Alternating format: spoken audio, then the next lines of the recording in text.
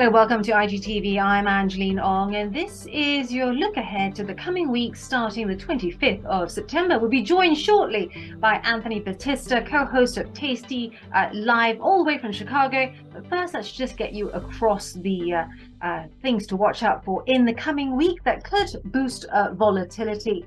First up, we start in Germany. We've got the Ifo business climate, the CBI distributed trades out of the UK.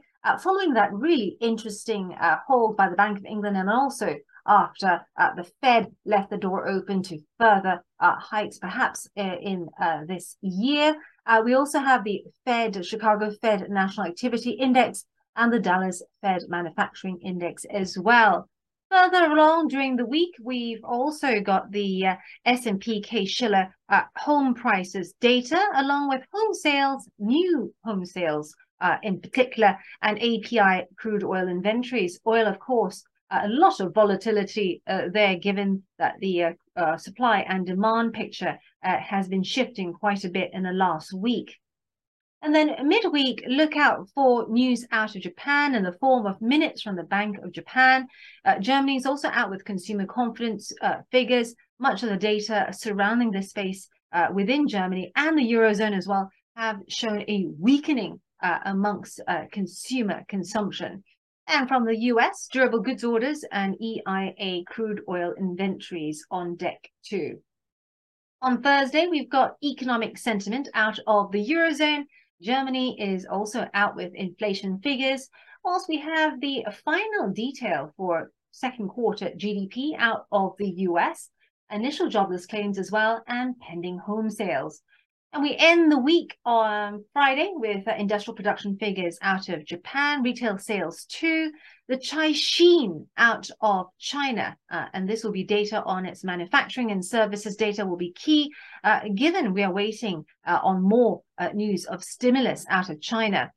The Q2 GDP numbers out of the UK and the nationwide house price index will be one to watch if you trade a cable or anything sterling related.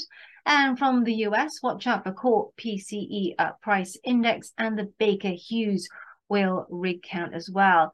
Let's join back now all the way from Chicago. Tasty Live is, of course, part of IG Group. But where do you see the most volatility in the coming week?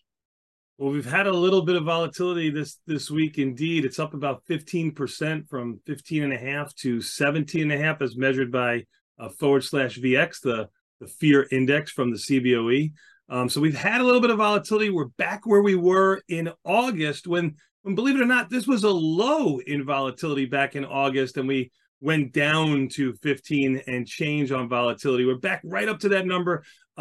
E-mini S&Ps, the S&P 500, our most widely watched market in the U.S., is also at a really interesting number, just under 4,400, which is where we were back in August 25th when we went much higher. So you've got volatility right back to where it was in August. You got the market right back to where it was in August. The only thing that you don't have cooperating to maybe making a little bit of a bottom or a little bit of footing in this market right now and maybe keep the fear in check is oil. /CL oil trading over $90. It's been over $90 for the last week. It has not moved with the market. I think it's the last piece of the market that we need to maybe get a little bit of footing in this market. Maybe if we see oil go a little bit lower, I think oil is going to be a bigger key than volatility. If oil goes a little bit lower, maybe we can get some stability in the market and continue our march a little bit higher.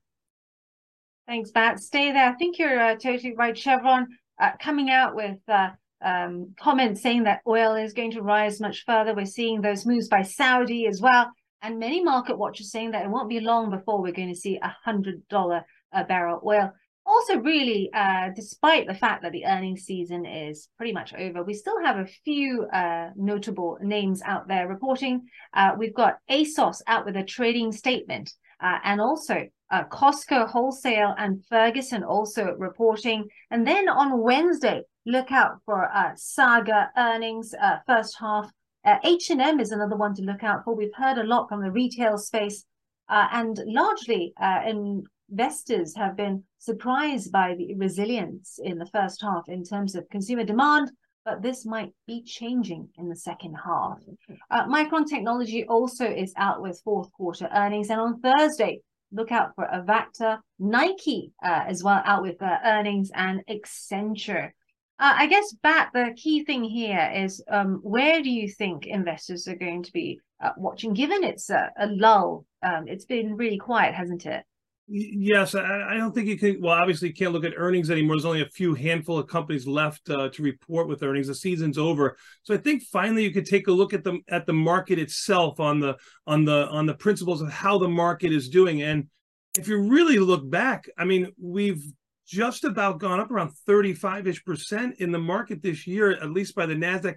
The Nasdaq's going to be key. It's what's brought us higher. Nasdaq's been a little bit weaker as of late. Let's hope that it can catch its footing again with oil also reversing. So I'm looking for oil to reverse. I said it the last time I was on your show that I would like to see oil go a little bit lower. I think that's what the market needs for some stability.